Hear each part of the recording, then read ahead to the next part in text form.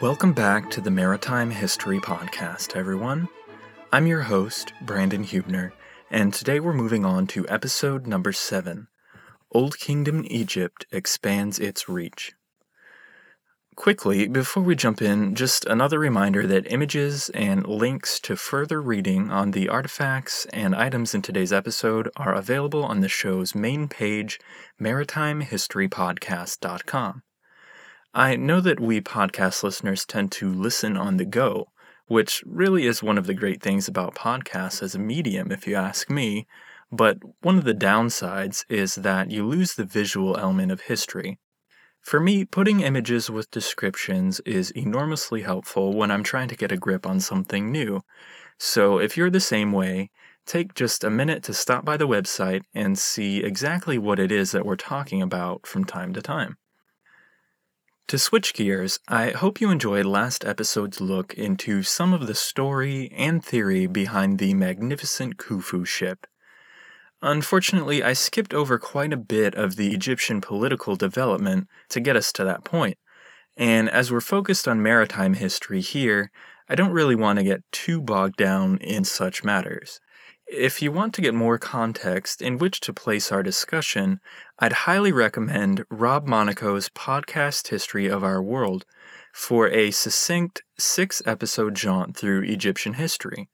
But if you feel more like pulling out the magnifying glass and looking at Egyptian history in more detail, then there's the marvelous Egyptian History podcast by Dominic Perry, dedicated purely to looking at Egyptian history. Today's episode is going to focus on the 5th and 6th dynasties when Egypt began to really expand its long-distance trade after the pyramid-building campaigns of the 4th dynasty pharaohs like Khufu. Although, as we'll see, recently discovered evidence suggests that Khufu was connected to an Egyptian seaport on the coast of the Suez Gulf. I'll do my best to lay down a skeletal timeline to provide some context for our discussion, and to at least attempt to make this an interesting story rather than a list of facts and names. So, with all that business out of the way, let's get into today's material.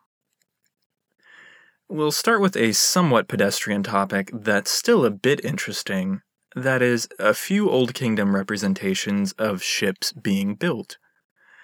A very interesting depiction comes from the tomb of a 5th dynasty pharaoh named Ptah-hotep, where we can see workmen busy building a series of papyrus reed boats. Some of the workmen are busy cutting the papyrus, which is used to make cordage, while others are using their outstretched feet as a lever to bend the ends of the papyrus reeds back towards the middle of the boat. They then take the cordage cut by their fellow workers and use it to tie off the ends and give the papyrus boats their distinctive shape, one which we saw was mirrored in the style of some wooden planked ships like the Khufu ship. Numerous depictions in tombs around Egypt, and throughout the entire Egyptian history I might add, show the basic uses to which papyrus boats were put. Mainly, these uses included hunting and fishing, as there are many tomb depictions where we can see Egyptians afloat on papyrus boats, either with their spears poised to kill a hippo, or their nets and hooked fishing lines in the water as the fish compete to see who gets cooked first.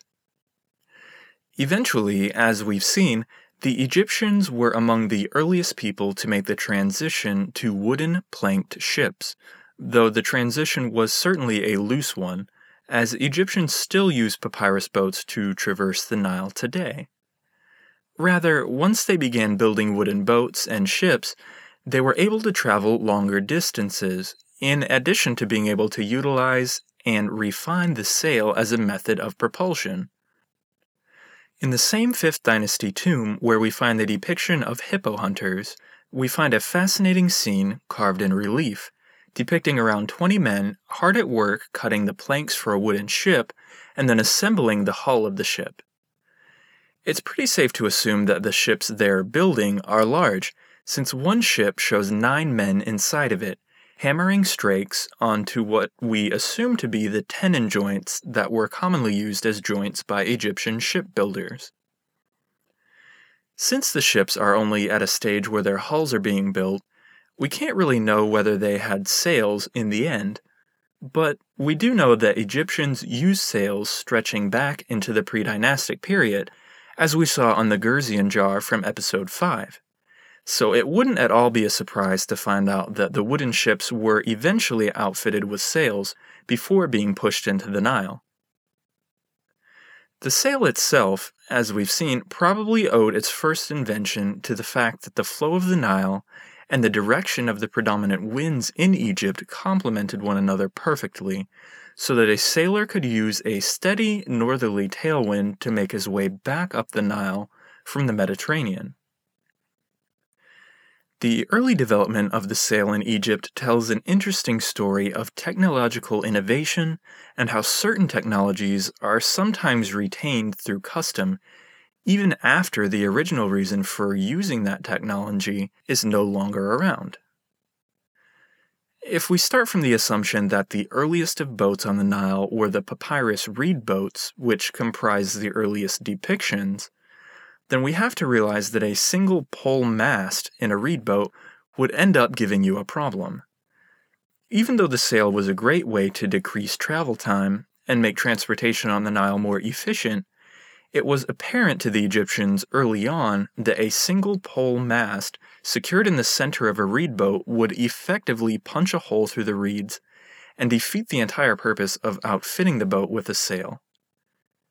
The obvious solution, and the one which they adopted, probably early on, was to split the mast into two poles which shared the weight equally.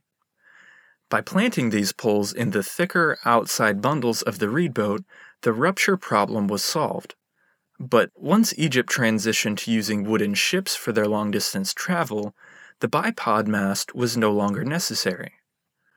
Wooden ships could support the weight and force of a single pole mast in the center of the ship. So, beginning in the 5th dynasty and continuing until the Middle Kingdom, we see the gradual disappearance of the bipod mast and the emergence of the single pole mast with increasingly complex rigging. The gradual addition of braces to help trim the sail, when taken in conjunction with numerous different sail configurations, leads us to the conclusion that the 5th and 6th dynasties were periods of experimentation for Egyptian sailors. This is a natural conclusion, though, but before it becomes obvious to us, we first need to meet the pharaoh who presided over what many view as the pinnacle of Egypt's political and cultural influence during the Old Kingdom period. Sahure is remembered as the pharaoh who oversaw the expansion of Egyptian trade and foreign relations in the Old Kingdom. The experimentation with sails makes more sense then when we look at it from the perspective of a 5th dynasty Egyptian sailor, or even from the perspective of Sahure himself. Quicker travel time equals more trade and more revenue for the monarch. So it's quite understandable that many sailors would experiment with their sail configurations to try and reach the most beneficial setup to harness the power of the wind. Before I get too far ahead of myself, though, it's important to realize that even though long-distance sea trade may have increased under Sahure, it definitely existed in some form, at least as early as Khufu, though we aren't completely aware of the scope. Our proof of this early sea trade comes from a site that was originally discovered in the 19th century, but it wasn't examined in detail until the 21st century. At first, an explorer discovered galleries hewn into the rock at a site named Wadi el-Jarf, located several miles from the modern coast of the Suez Gulf. He assumed that these galleries were catacombs of some sort, and the site was largely forgotten until the 1950s, when a French team again examined the site without fully realizing its significance. Then, in 2011, French archaeologist Pierre Tallet began a detailed look at Wadi el-Jarf and came to the conclusion that it was actually an Old Kingdom harbor of sorts, used for sea travel and storage. Over 30 galleries were discovered, their sizes averaging out to around 65 feet long, 10 feet wide, and 7 feet high. Each gallery was situated so that it could be sealed shut with an enormous stone block, presumably to protect the contents that were stored inside. Those contents are what tell us that this site likely served as a dry ground harbor for the expeditions of Old Kingdom pharaohs, including Khufu, whose cartouche was inscribed on several of the massive stone seals. Inside the galleries, archaeologists found numerous fragments of what could only be objects from Egyptian ships. Rope fragments, whole tenons of acacia wood, an entire plank of a boat timber, and fragments of boat oars.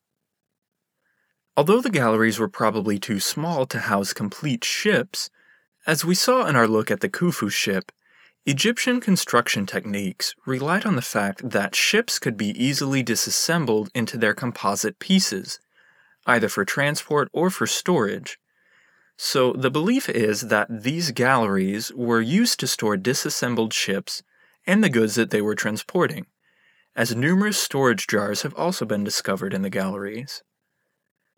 The last evidence at Wadi el-Jarf that really rounds out the theory that it was a port comes in the form of limestone anchors, found both in the galleries and on the seafloor adjacent to the galleries.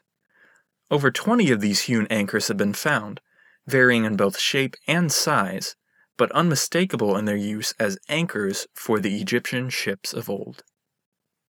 So, all of that about Wadi el-Jarf to say that Egypt was conducting sea trade on the Red Sea to the east at least as early as Khufu. Even before Khufu, Sneferu was conducting trade to the north and into the Levant, but when Sahure took the throne in the 5th dynasty, he would oversee the expansion of trade in both directions. As would be expected, Sahure continued the Egyptian maritime connection with the Levant to the north. The oldest definitive Egyptian inscriptions of seagoing ships come from Sahure's pyramid complex in Abusir. Inscriptions on both sides of a wall at Abusir show the moments of departure and return for an Egyptian voyage north to Syria. Although the inscriptions only show 4 ships departing and 8 ships returning, it's from the people on board the returning ships that we get our best glimpse of why the voyage was undertaken. The 4 departing ships are manned entirely by Egyptian crewmen. In contrast, the 8 returning ships contain both Egyptian crewmen and bearded Syrian prisoners, depicted as bowing down to the Egyptian pharaoh. To be precise, the prisoners can only be called Syro-Canaanites, but the main point still applies. Sahure's ships in this inscription give us our oldest clear evidence of Egyptian ships making a sea voyage to interact with another culture. In addition, it's fairly safe to assume that Sahure's voyage to Syria was not made on amicable terms, since the Syrians here are depicted as prisoners, forced to pay obeisance to the pharaoh. As for the mechanics of the ships from Sahure's pyramid complex, they seem to follow the same basic idea as the wooden Khufu ship, even if they show several additions of improved technology. For instance, they were definitely outfitted with the bipod mast structure discussed earlier, as it was still used during the 5th dynasty. In the second scene, depicting the return voyage, the masts themselves are lowered, resting inside crutch-like supports near one end of the ship, a practice that was apparently common when the sails weren't in use. Another technological improvement on the Sahure ships is the use of a hogging truss, which was a support feature necessary on Egyptian ships. To explain briefly, since Egyptian ships lacked both internal frames and the structural support provided by a keel, they quickly discovered that the forces exerted by sea-strength waves upon a loaded ship would cause the ship to hog, an unintuitive term that means this. When a loaded Egyptian ship would crest a high wave, and keep in mind that these ships were fairly large, 150 feet long in some cases, the extreme ends of the ship would actually sag down as the crest of the wave supported the center of the ship's hull. In extreme cases, the ship would hog into two pieces, the downward force of the load and the upward force of the wave, causing the ship to essentially snap in half. To counter this phenomena, the hogging truss would provide the necessary force to keep the ship's extreme ends from sagging. In its simplest form, cable girdles were attached around both the bow end and the stern end of the hull. Then, a long cable running the length of the hull along the deck would be attached at either end to the girdles and raised well above the deck level by a series of forked stanchions. To achieve the desired tension, a stick was thrust between the cable strands near the center of the cable's length and twisted to increase or decrease the tension on the hull as needed. Problem solved. The hogging truss became a common part of Egyptian seagoing ships, as is shown by another 5th Dynasty depiction from the Pyramid Causeway of Unas, the last pharaoh of the 5th Dynasty. This depiction of a sailing ship on the causeway wall of Unas's pyramid complex at Saqqara shows us that still, about 100 years after Sahure sat on the throne, Egyptian ships were making trips to the Levant and returning with Syro-Canaanite prisoners. Again, the ship makes use of a hogging truss to ensure its seaworthiness, and in place of the bipod mast, there is a tripod mast. Unas reigned at the end of the 5th Dynasty, a period that was roughly concurrent with the rise of Sargon and his Akkadian Empire in Mesopotamia. It's one of the intriguing coincidences of history that both the Old Kingdom of Egypt and the Akkadian Empire came to their separate ends at about the same time.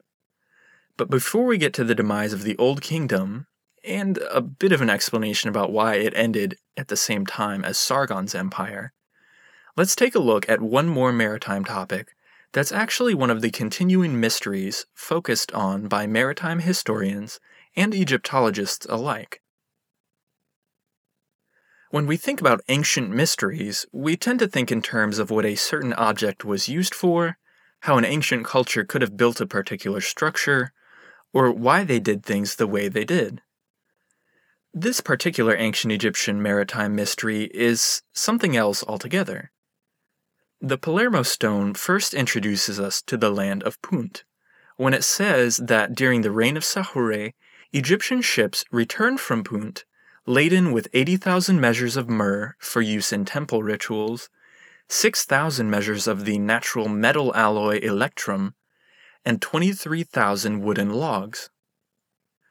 The problem that's left us with a historical mystery to this day is that there is little to no revelation in Egyptian texts about where Punt was, how the Egyptians went about getting there, or how long the journey took.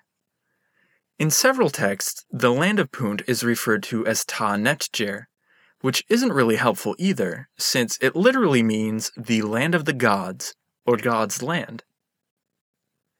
If you don't mind my condensing a several hundred-year ongoing debate into the basics, the general consensus is that the land of Punt likely lays somewhere to the southeast of Egypt. The debate continues as to whether it was purely within the confines of the Red Sea, along the coast of modern-day Ethiopia, or whether it extended out into the Gulf of Aden, or possibly even around the Horn of Africa and even further along Africa's eastern coast. Our best evidence, though, comes purely from the goods which returning voyagers commemorated as having come from Punt.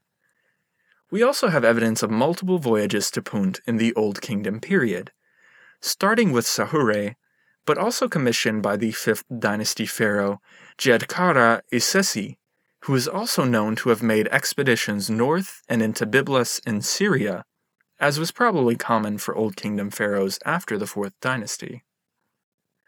The only mention of Djedkara Isesi's expedition to Punt comes from a letter that was written by Pepi II over 100 years later. The letter was addressed to Harkuf, the chief of the scouts under both Pepi II and his predecessor Merenra. The transition from the 5th Dynasty to the 6th Dynasty over that 100-year period saw a marked shift in the focus of the pharaohs and the source of their fears. Where for hundreds of years they had little worry about the security of their rule, Pepi I, Merenra, and then Pepi II witnessed a shift in the attitudes of Egypt's southern neighbors, a people they commonly referred to as the Nubians. The Nubians had been conquered early on in Egypt's history, and had paid tribute to the pharaohs for a long time. But beginning in the 6th dynasty, the pharaohs started sending scouts south, deep into Nubian land, to survey the political climate and report back. It's in this context that the story of Harkhuf first comes into play. His story is inscribed outside his tomb on the west bank of the Nile near Aswan in Upper Egypt. From this inscription, we're told how on orders of the pharaoh Merenra, Harkhuf made an epic journey far up the Nile to the land of Yam, a place beyond Egypt's control. He returned to Egypt, bringing both exotic goods and word that the political situation in Nubia was growing dire. Such news resulted in his being sent on a second mission south, where he again scoped out the land and sent back word that the Nubian people were growing restless and discussing the possibility of throwing off their Egyptian oppressors. Another return and a third journey to Yam only shed further light on the reality that the politics of Nubia had shifted, and that Upper Egypt would do well to pay heed. Before Harkhuf returned from his third journey, however, Merenra died, and Pepi II took his place on the throne. At 6 years old, Pepi was certainly unfit to serve as king, but his advisors attempted to maintain the order of things by sending Harkhuf on a fourth journey. The tenor of this journey changed, though, from the intel-gathering missions that Harkhuf had undertaken for Merenra to a more standard trade mission to gather tribute for the new pharaoh. Even as Nubia began to plan an uprising, Harkhuf traveled the land, gathering exotic goods to showcase Egypt's authority over Nubia, an act that Wilkinson likens to Nero's apocryphal fiddling as Rome burned.